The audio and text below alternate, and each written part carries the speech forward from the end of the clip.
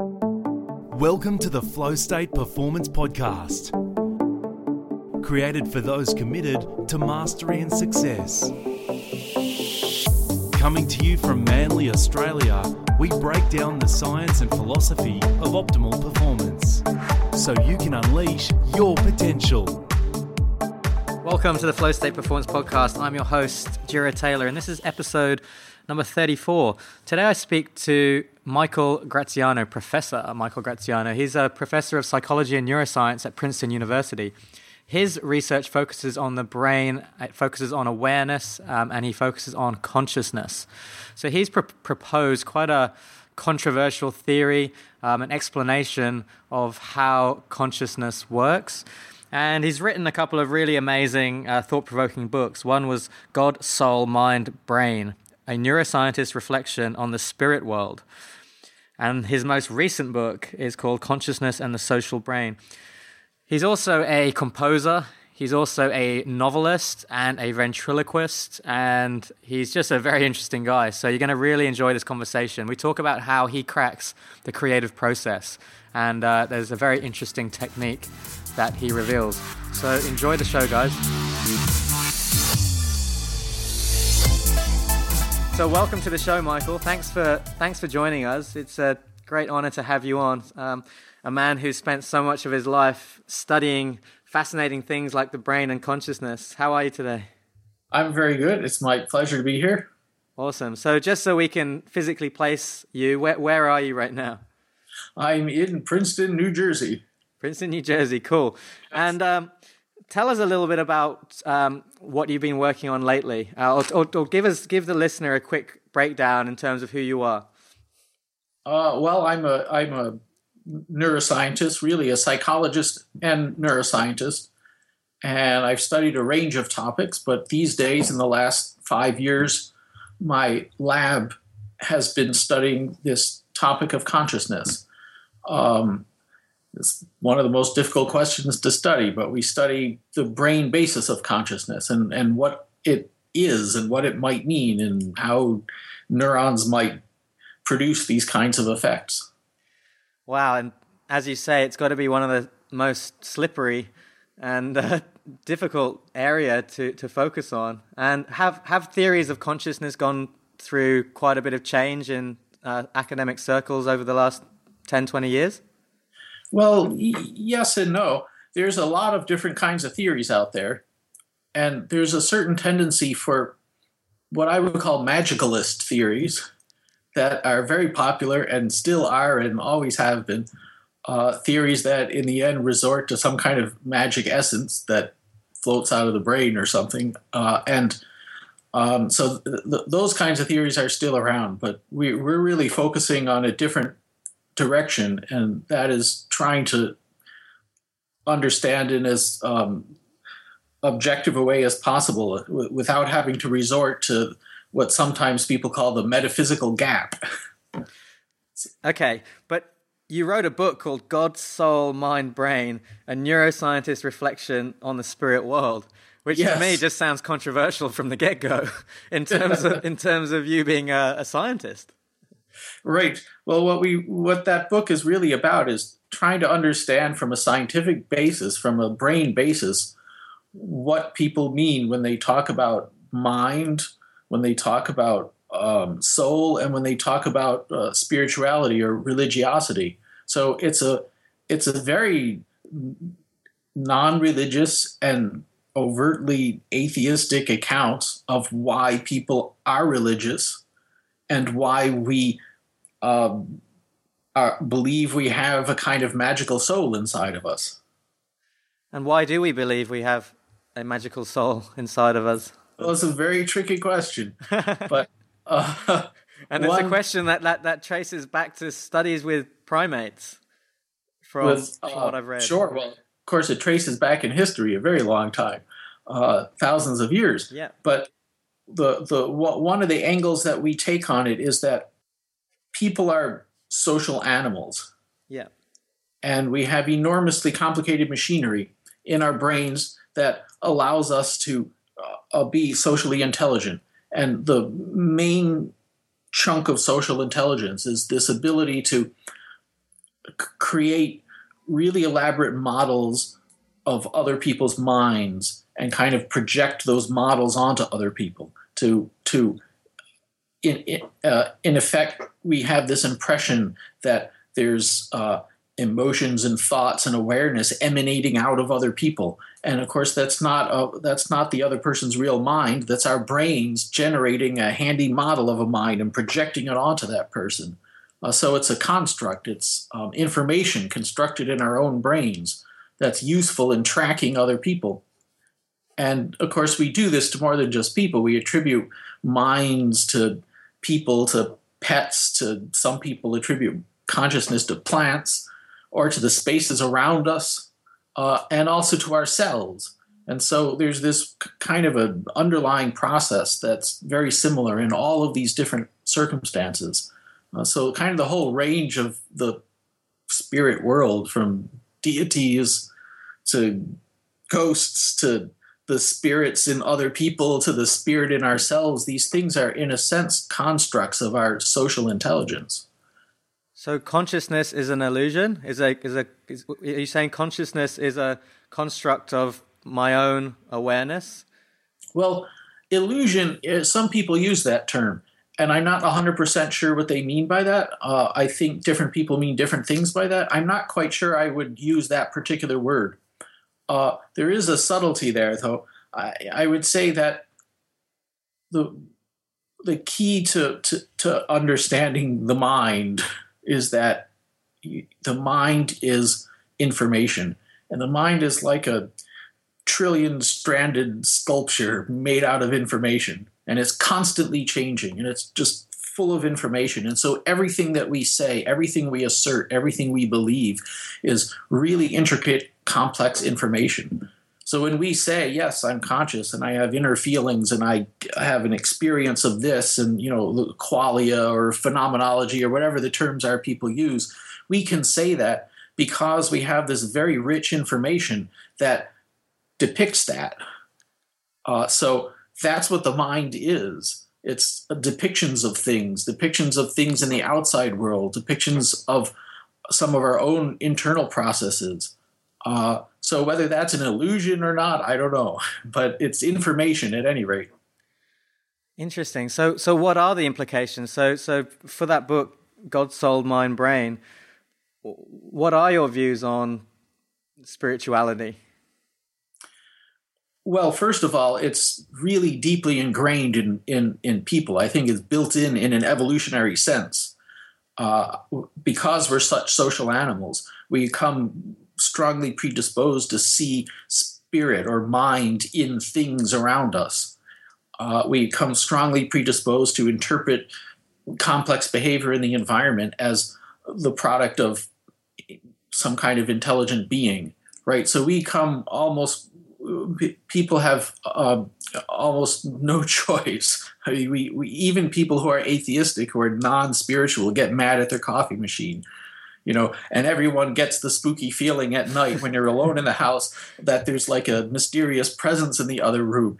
And we can get to the point where intellectually we know that's not true, but you can't help the perception. So spirituality at all levels is, I think, something really deeply ingrained in us. It's not like a mistaken theory that people can just push aside.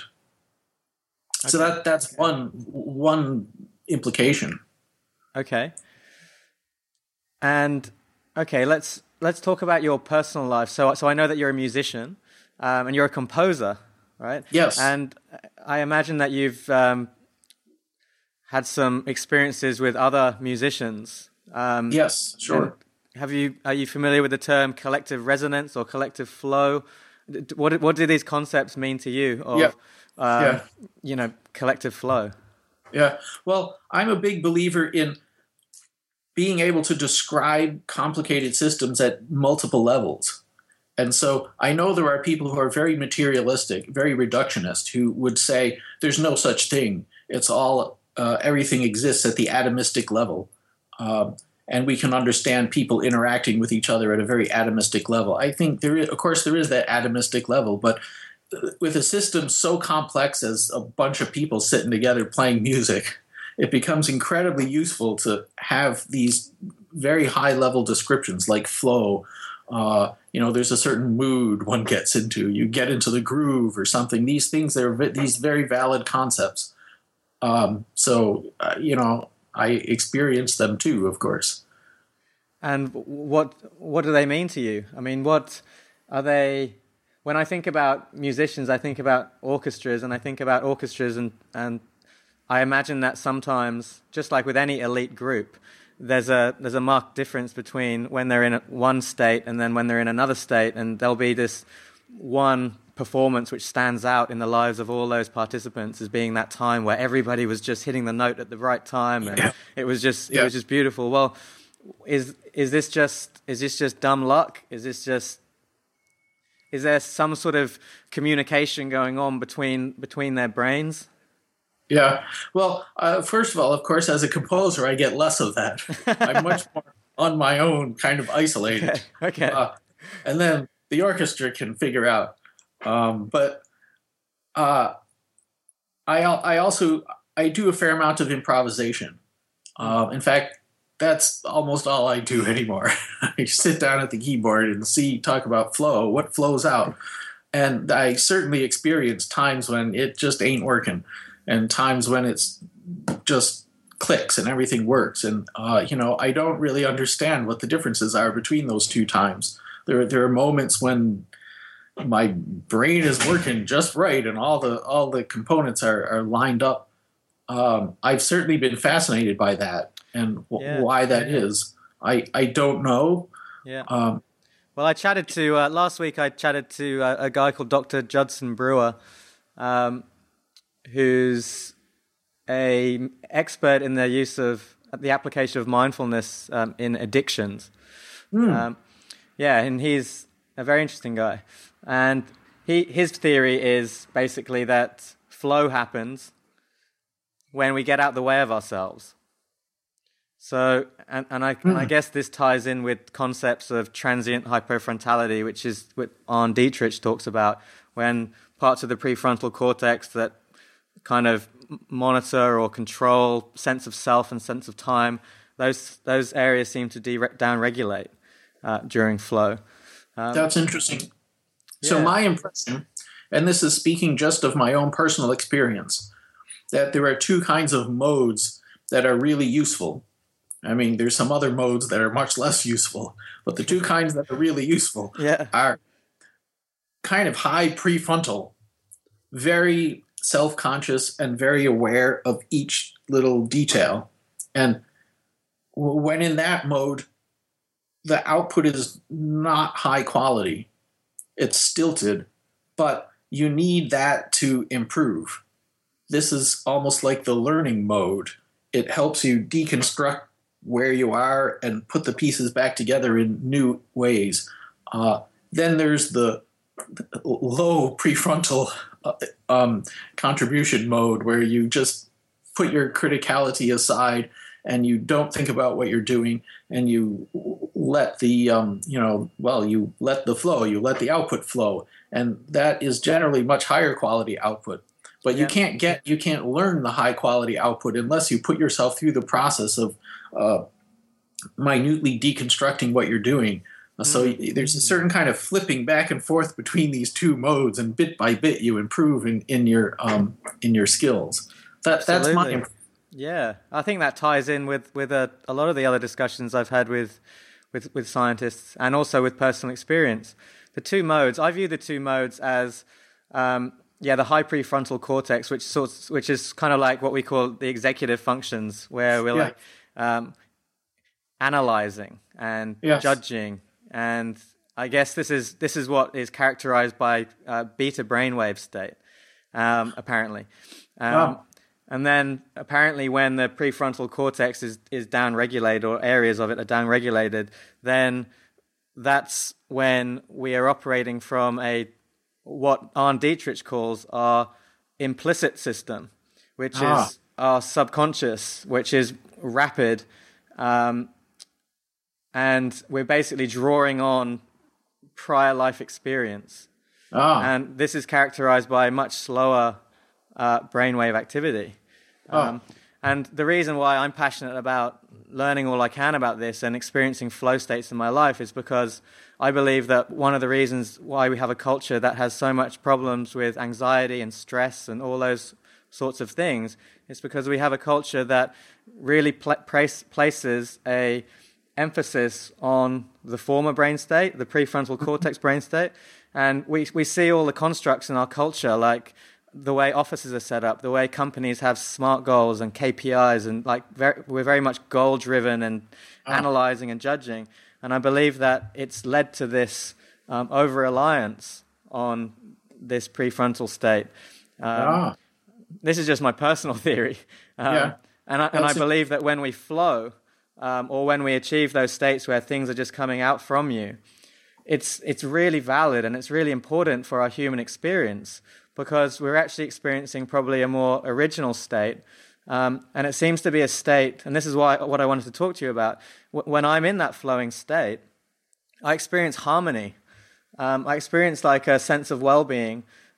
Sometimes I feel a sense of harmony with the people around me. But that kind of anxious, conflicted need to, I guess, feed my ego or be secure fades away. And, life flows. It's a more pleasant experience when I'm in that state. Right. Well, so some of this I can only speak to from personal experience rather than the scientific side. Some of it, the neuroscience plays into a little bit. But yeah, certainly I get the feeling that the way I tend to think of it, because I spend so much time improvising at the keyboard, I tend to think that there's a kind of improvisational mode. Yeah. Then there's a kind of, I guess you would say, compositional mode. In composing, you can sit down with paper and pencil and think it through one note at a time and think all the little details and try to get it. Or you can just improvise and stuff comes out. Yeah. And these are totally different processes. Mm-hmm. And to me, a lot of what I do, I try to think of in that framework. There are a lot of things that people do that they try to construct in a kind of rational sense that actually work better if you improvise. Absolutely. And, to give an example, writing. Well, as a scientist, you write papers all the time. Yeah. And one of the things people do when they try to write papers is they sit down and they construct it one little bit at a time, and it's very frustrating and very difficult, and it can drive you crazy. But at some point, I guess I realized that what I really need to do is learn an improvisational skill to sit down and improvise a paper. Cool. And then you can take it apart and put it together. But so what's really important is this long learning trajectory, not local to one paper, but learning in general how to have the words and thoughts and scientific organization automatized to the point that you can kind of improvise a paper. Yeah. If that makes any sense. No, that makes a lot of sense. So just for the listeners out there, so Michael is also not only an academic and a writer of peer-reviewed articles and academic type of books, but you're also a novelist, right? Yes. And same thing works there. Yeah, but very different. This is interesting because it's a very different style of writing. Yes. It? And with the academic style, you have certain rules. Like to get something peer-reviewed, there's a certain type of tone, and you have to include certain type of things. Like there's rules to the game, aren't there? Yes, sure. Whereas when you're writing novels, you're free to play, aren't you? You make up your own rules a little bit more. Yeah. But I guess ultimately there's one rule for all of it, and that is there's an audience. And you write for the audience. And talk about the social brain, that's kind of what's most active when you're writing, is you're putting yourself in the mind of your audience and how are they going to react, and you're playing to the audience. Yeah. Yeah. which I think is probably the same thing for a musician too. Yeah, I suppose. Do you look at, like, when you compose, are you thinking about an audience, or are you thinking about what you would like? In some funny way, I guess there's always a part of me that's in the mindset of an audience. Oh, Sure, yeah. okay. Even if it's perhaps yourself in the audience, maybe, or someone like yourself in the audience. I think you can't help it. I mean, you can't help this little voice in the back of your head that says, everyone's going to think that sucks. So throw that part. Yeah. Oh, sometimes when I can relate to what you're saying with the writing that I've done. Like, there's two types for me. There's writing for an audience, and then there's writing with no filter, where I actually don't care about if anybody reads it. I actually don't think about an audience. And that's the sort of state I get into when things just flow out of me. I see. Have you ever experienced that kind of sensation where there's no audience and you just blah? Well, I don't know. I mean, for me, I'm not sure those two are so separated in that way. Okay. I'm sort of always somehow audience-minded, but can still do it in a highly intellectual, stilted way, which is kind of slow and doesn't flow very well, and I'm being hypercritical of myself. Or I can do it in a much more improvisational way. But improvisation, to me, kind of thrives off the audience. If the audience is there, if there's no audience and I'm by myself, it's quite really hard to improvise with flair. There's no reflected emotion coming back. So. Absolutely. So improvisation in front of an audience, I understand. But are you talking about using or creating the kind of improvisation vibe when you're writing by yourself? Yeah. Okay. Exactly. Interesting. Do you deliver in front of lecture halls as part of your position? I teach. Yeah. And my lectures, I have an outline. It's a brief outline, and then I just get up there and blah, stuff comes out. Sure. Yeah, I was at a conference last week, and one of the guys was talking about how he wrote a book, and it took him 8 hours to write a book, and that doesn't include the copywriting and the proofreading and all that sort of stuff. But basically saying the main body of the book he wrote in 8 hours. And he said what he did was, for each chapter, he created a framework. So he said, okay, so there has to be an introduction. There has to be like 3 or 4 main points for this chapter. There has to be some evidence to back up these points. There has to be a case study or a personal story to back it all up. And there has to be a wrapping conclusion. And he just created a framework with boxes that he had to fill in. And then he just got a recorder out and just started talking. And then he just sent these, and then that chapter took him like half an hour, send it to the editor, they type it up, and he said he was done. And what he's talking about is creating the framework, like having rigidity or discipline, but within that we play and we flow and we're creative. Yeah. And that seems to be what you're talking about also. Yeah, sure, yeah. Although, consider this. It may sound like, oh, great, he wrote a whole book in 8 hours, but think of how many hours and years it took for him to learn the skill. Absolutely. And that's kind of how I think of improvisation. I mean, I could sit down and improvise an hour-long piece, and record it, and there it is. I could orchestrate it, and composed a symphony in an hour, in real time. Yeah. Of course, it wouldn't be very good if I did that, but I could try that. Anyway, I could have this whole large piece, but really it's not, with improvisation, it's not constructing a piece in that period of time, because it's constructing a piece over years and years and years of training up your improvisational brain areas to the point that they can perform and then letting them perform. And it's really it's a fundamentally different approach. Yeah, it's very interesting. So would you say in your practical application, let's talk about in music or any sort of improvisation, what would you say, just to clarify, is the difference between grade A output that you're super proud of and happy with versus output that you just put in the bin? Oh, well, for me, in my experience, when I overthink it it's terrible. But I learn from overthinking it. And so if I make sure to overthink my music on a regular basis, it improves the non-overthought music. The stuff that's high quality is almost always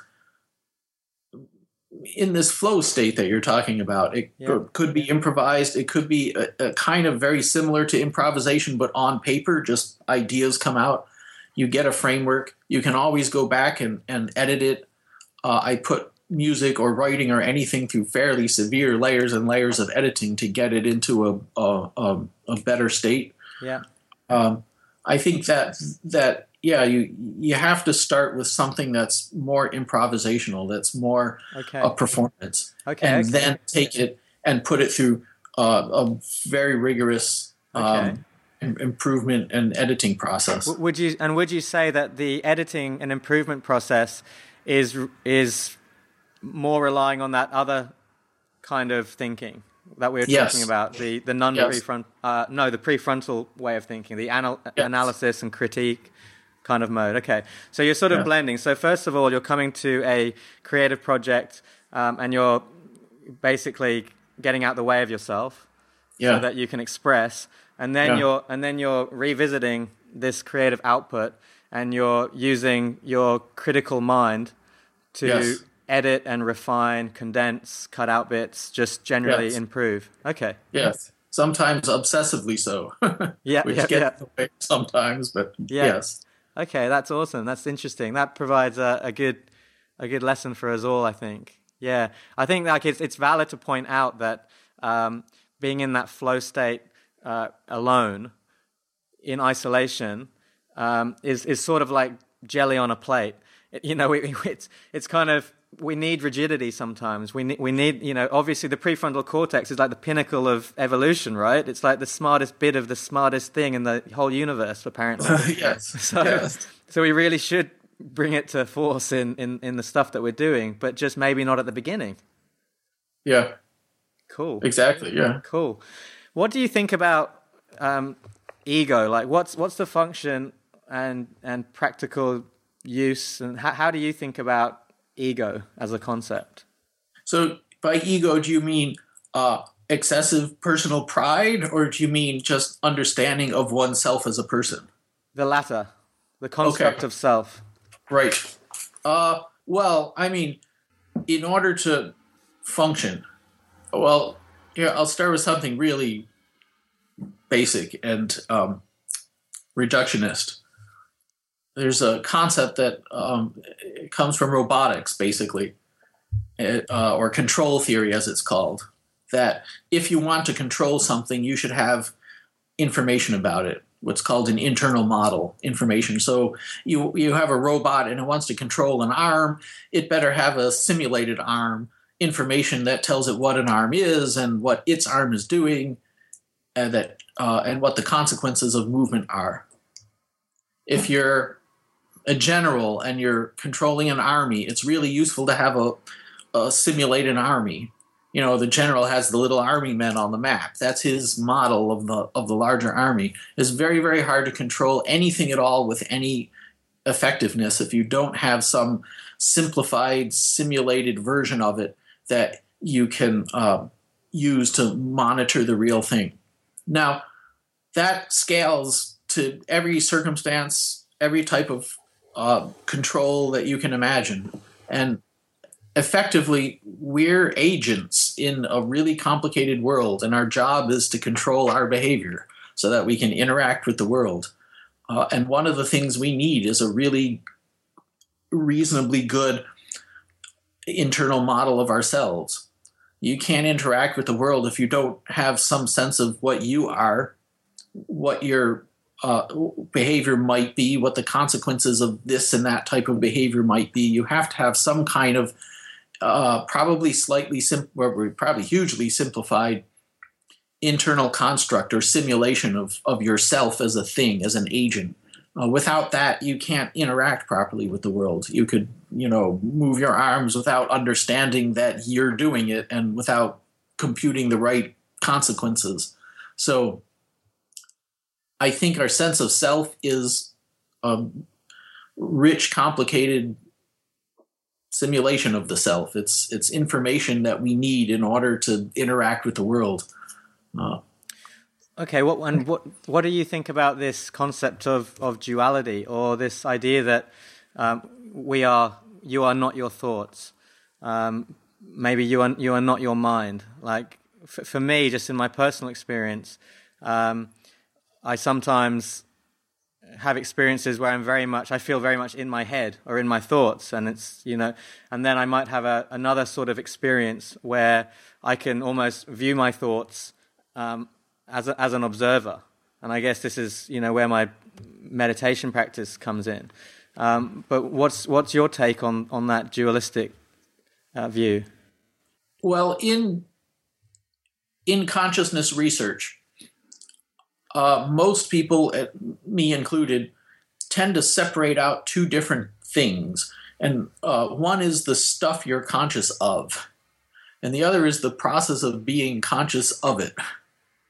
All right. So most people, when you talk to people casually about consciousness, they say, oh, my consciousness is my thoughts, or it's my memories. That's really important because that tells me who I am. It's my knowledge that I'm a person. But most people who study consciousness would say, no, that's not actually, that's the content of consciousness. That's the stuff you're conscious of. But then there's this other mystery. How do you get to be conscious of it? Right? I mean, you can have a book full of all that same information, but it's not conscious. It has all the right information. A computer has self-knowledge. It has a file that describes itself. It has all kinds of memories and so on, but it's not conscious of the information. So this may map on a little to what you're talking about. I mean, there's some process that's in some way separate from the content of consciousness. So you could be aware of your thoughts, or sometimes you're not. You're aware of the sensory world around you in an intense way, and not conscious of thoughts in your head. But whatever it is, you're conscious of something. But there is this separation between this process of being conscious of it versus the thing you're conscious of. So it's interesting. It seems to me like that a lot of the problems that we have in this world are kind of the problem of this idea of separation. Like we feel separate from the other. Like there's this thing called the bystander effect. I don't know if you've ever heard of it. Yeah, sure. Where we can see someone just suffering there, and we're just like, nah, we're not going to do anything about it. We feel we're separate from them.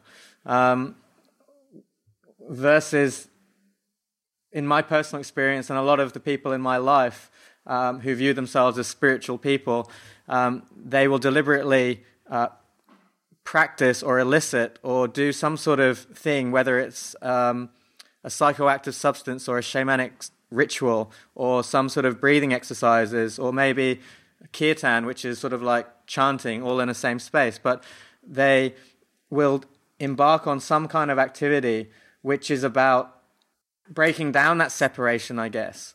And for them, it's a very valid part of their life. Like they, and for me as well. Like I feel like this altered state of consciousness, I don't know if that's a term that you use, but this altered state of consciousness, it seems like a valid way for me to grow and to reflect and to feel compassion and empathy for my fellow beings.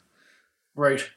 Well, I mean, from the scientific point of view, we're nowhere near understanding anything like that. That's, the science of consciousness is still obsessed with how is it that you're conscious of the color red? It's like, it's a really basic question. And if you could understand that, you could slowly get to these more complex issues. But I still would say, and this is part of the perspective we've taken, that there's this really deep connection between consciousness or awareness or whatever you want to call it and social interaction. Yeah. And one of the reasons why we have our really rich human-like consciousness is because we're such social animals. And we almost live in this matrix or this gelatin of invisible consciousness stuff that we project onto spaces and people around us. And this is what binds us together. It's sort of what makes us successful as a species, is this ability to link from person to person. And this depends absolutely critically on being able to perceive awareness and consciousness and mind in other people. So these bystander effects that you're talking about, they're very pronounced if you can get people to dehumanize other people. You know, if person A views person B as a thing without a mind, basically an automaton or something, a dehumanized object, then it's very easy to ignore. This is like the way the Nazi Party was taught to think about their disaffected groups, was to dehumanize them and treat them as non-conscious objects. So there's this incredibly tight coupling between our ability to attribute consciousness to others, awareness and agency to others, and our ability to function in a cooperative fashion, to empathize with each other, to feel emotion for each other. So I see that as key to who we are as a species, basically. Okay. So in other words, you do feel like there's a validity or an interesting side to deliberate creation of altered states of consciousness? Well, I don't know. I mean, I haven't studied altered states of consciousness. Yeah. I think there are a lot of altered states of consciousness, obviously. I don't know what role they play. I mean, what you're saying sounds really interesting. Yeah, I mean, I spent 2 weekends ago. I was on a particular retreat, a weekend. It was a shamanic ritual thing, and I ingested a plant medicine called San Pedro, which has mescaline in it. And I spent a good. Well, I have no concept of time. That's one of the things that just goes. Time and self just goes. It's probably that prefrontal cortex thing we were talking about just down-regulates. And I spent a good, what felt like 2 hours chatting with a tree, and basically just hanging out with a tree and feeling like extremely connected with nature and with Earth. And it was very restorative and rejuvenating, and It felt amazing, and it quite lucid, and the takeaways from that I can still reflect on now, a couple of weeks later, and it's almost like, I don't know, it's almost like I absorbed wisdom from something out there. This probably doesn't tie in with the mechanistic view of the brain. It was probably something maybe within myself, or I was projecting my awareness was projecting consciousness into the tree. So I was probably just learning from myself. Right, according to your theory. So yeah, exactly. That's the perspective I would take. But I guess what I'm saying is I don't know enough about altered states of consciousness to comment on them. But the general link between consciousness and our social connectedness is very deep. This is really fundamental to us as a species. So that I absolutely agree with. It's amazing. Your theory, when I think about your theory, it's so much around empathy, and we project onto the other. That's what really is the complexity of human beings. Is that, in your view, what stands us apart from animals lower down the order? Well, I think that a lot of other species have a surprising amount of this kind of social capability and projection of mind states onto others. I think there's a lot of that. I think the evidence, as far as I understand, is that humans are hugely more sophisticated in that way. But we might be surprised at what other animals are capable of. 100%. Yes, but yes, I think humans are uniquely, our social machinery is revved up to this incredible extent. It's like the volume knob got turned up to 11 or something in humans, and that gave us an incredible advantage because we're the species that works cooperatively and can therefore do almost anything. We sometimes work cooperatively, don't we? But Sometimes, we yes. really sometimes don't, and that's what I'm fascinated by. It seems like when we're in a certain state, we operate cooperatively, and that's what I was talking about with the ego. This like, it seems like when we're in this certain state of mind too much, then we don't act cooperatively. So Well, yeah, that's interesting. I do wonder how that works. I wonder if it gets in our way sometimes, because part of social intelligence is finding your in-group and cooperating with the in-group in opposition to other groups. Yeah. And that's a very nasty habit we get into. I agree. Like, I have this sense, and this is not backed by any theory, that we've almost evolved too fast, and we haven't yet caught up. Like, so we've developed this prefrontal cortex, and it has this fantastic ability to project into the future and to see ourselves as separate. And it's almost like we haven't yet evolved to the degree that we can use that as a really helpful tool for all of our well-being. And now, that's why there's wars and famine and inequality of wealth and all that sort of thing. Yeah, that could be. We're certainly, humans are very smart, but very irrational. And often you hear the talking heads comment on how stupid people are, but it's really not like that. People are extraordinarily intelligent in an intellectual sense, like mind-bogglingly intelligent. It's not like people are too stupid to understand something like, I don't know, global warming or something like that. Like all the intricacies one can understand, but there's this incredibly profound irrationality to us as well that kind of cuts the other direction. It really does. It's like profoundly stupid smartness sometimes. Yeah, it really is. It really is. So I wanted to just ask some very quick questions. Like a lot of these have come from questions that have come from viewers and fans of the show.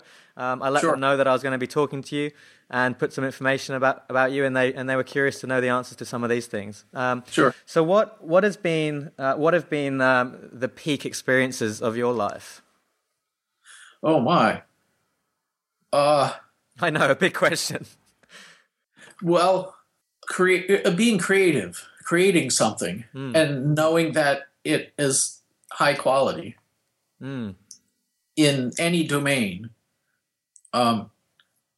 To me, that's if I had to write down a mission statement for myself, I would say be creative. That's my mission statement, or rather, that has been some. Can you tune into the why that's so important, or is it more fundamental than that? Does that just feel like your purpose? I mean, I would say that applies across the board, whether it's science. There's this unbelievable thrill when you realize you've figured something out, and it's much more satisfying and much more elating than, say, getting it published and having your colleagues pat you on the head for it. That's fine. But the moment when you realize, wait a minute, I just discovered something, that's a shockingly satisfying moment. Or writing a story and struggling with it for a year and a half and finally saying, okay, I'm done with it. And it's pretty good. Or to go in the same direction, having a child. Yeah. I have a son. Yeah. In a sense, this is a creative act, right? Of course. And there's something very satisfying about in almost in the same wavelength. There's something satisfying. Do you feel like it's that's interesting? So do you feel like your musical or writing creations are of the same ilk as that genetically implanted? It must be genetically implanted desire or to procreate, to have offspring or some sort of expression of our being. I think there's a similarity there. Yeah. I mean, of course, having a child is much more intensive. It's much larger thrill. Yes. But there's a kind of there's the similarity. It's of the same ilk. It's an act of creativeness. Expression, yeah. I love that. Okay. Next question. How can we all treat our brain better? Oh, well, don't watch so darn much TV. Yep. Eat right, exercise right, but also people who exercise their brains. There's the standard finding that there's this academicians are somewhat protected against Alzheimer's. So use your brain. Well, not just academicians, but anyone who has a very mentally active lifestyle. So the more you use your brain, the better it gets. It's one of the mistakes I think almost everyone makes. We have this concept of intelligence and talent as these inborn things, and you're stuck with it, and then you go through life doing the best you can with what you have. But as far as I can tell, the evidence suggests that intelligence and talent are these self-created things, and the more you work at something, the better you get at it.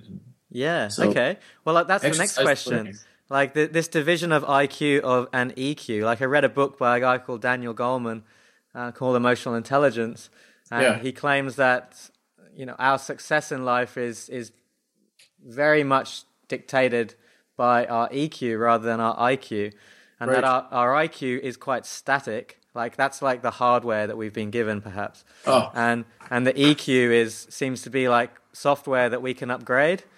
Well, I totally agree that EQ, I mean, it's a simplified construct, but it's a useful construct.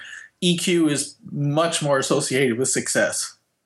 And the reason is, going back to this whole social thing, we're just this incredibly social species, and everything that we do that makes people successful depends on the network of other people around us.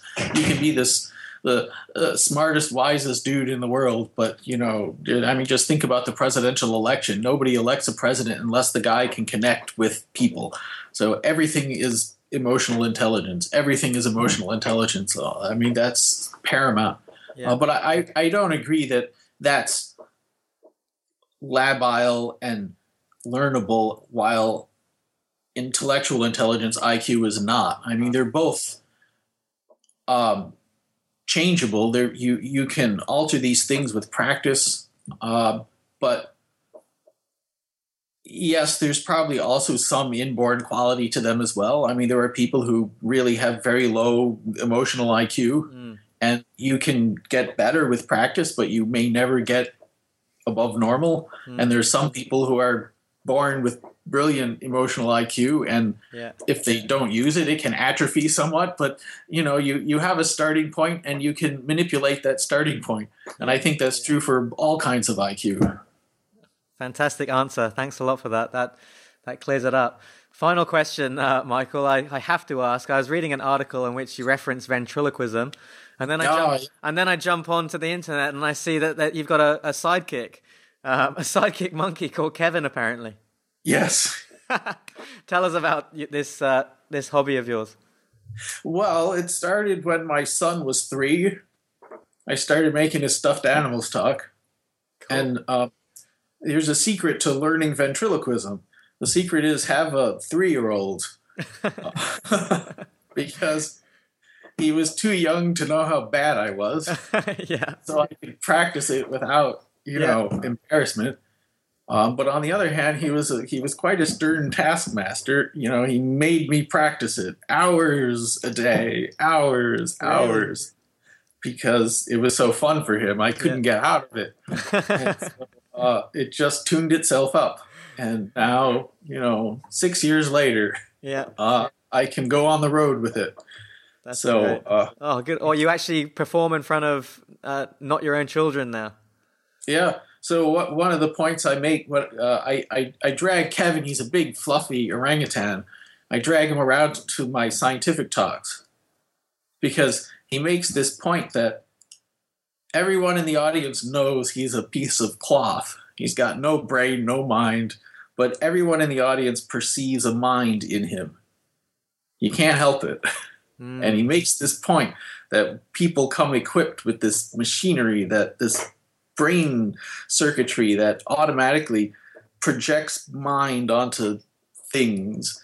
And ventriloquism is a particularly vivid example of that. So I do little ventriloquist acts. Interesting. That's great. So really, that is what your theory is all about. How we project consciousness onto onto Kevin the monkey. Yes. And I projected consciousness onto that big majestic tree on that one day. Okay. Interesting. We do it to each other as well. We do it to each other as well. Wow.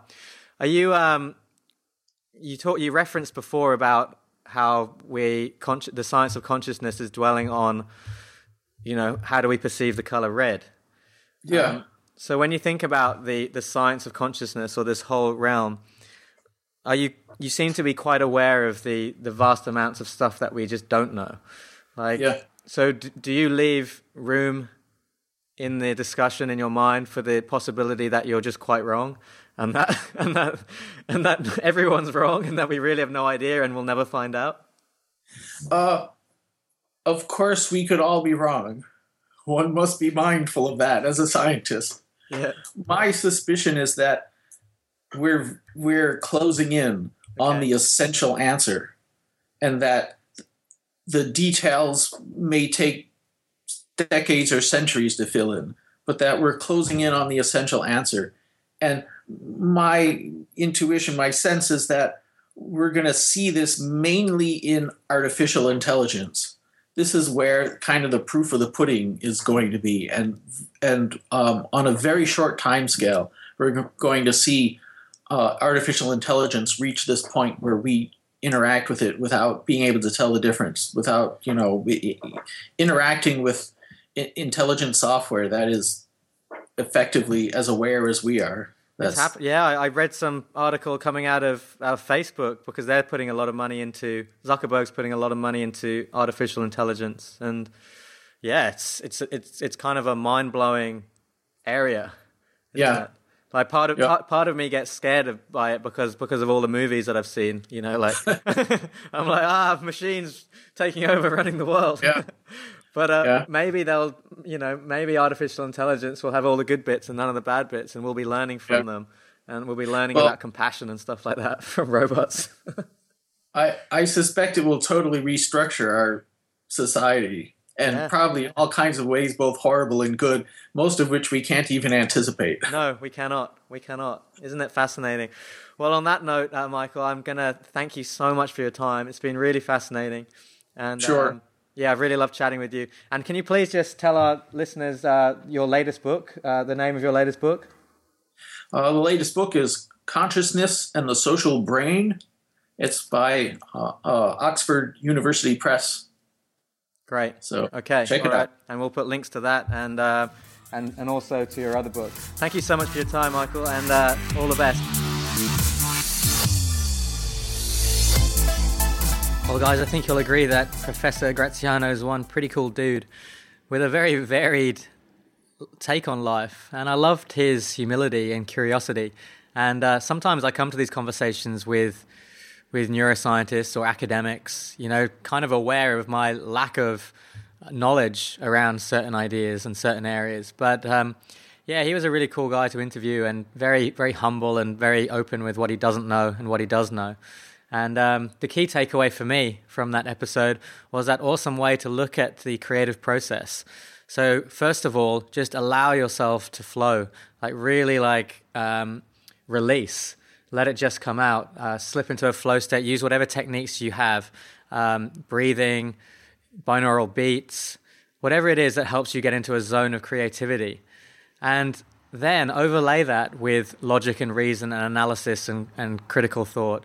And a fantastic way to do this, I've learned from one of my mentors, Taki Moore, is to create frameworks for everything you do. So say you wanted to write a blog post, or say you wanted to write anything, an essay, paper for college, create a framework. So where you start out with you create a box for your intro, create a box for your conclusion, and then for each passage or each chapter, you obviously need to have the content, then you need to have like a few points, you need to have a case study or a piece of evidence or a quote or a story to back it up. Create boxes for all of these things. And that sort of rigidity allows you a sort of a playground to play in. Allows you a playground to get creative in. So there you go, guys. That's Michael Graziano. Make sure you check out his book, both of his books, but his most recent one is The Brain. No, it's not. It's Consciousness and the Social Brain. But apparently his book, God, Soul, Mind, Brain, A Neuroscientist's Reflection on the Spirit World, apparently that one is far more accessible for non-neuroscience types. Cool, guys. I hope you enjoyed the show. Please jump onto iTunes or Stitcher and just leave us a positive rating or review if you like the content. Email me, Jiro, at theflowstatecollector.com if you've got any comments. And yeah, thanks, guys. Just keep on spreading the word. Bye. Thanks for listening to the Flow State Performance Podcast. Check us out at www.flowstateperformance.com for more inspiration to unleash your potential.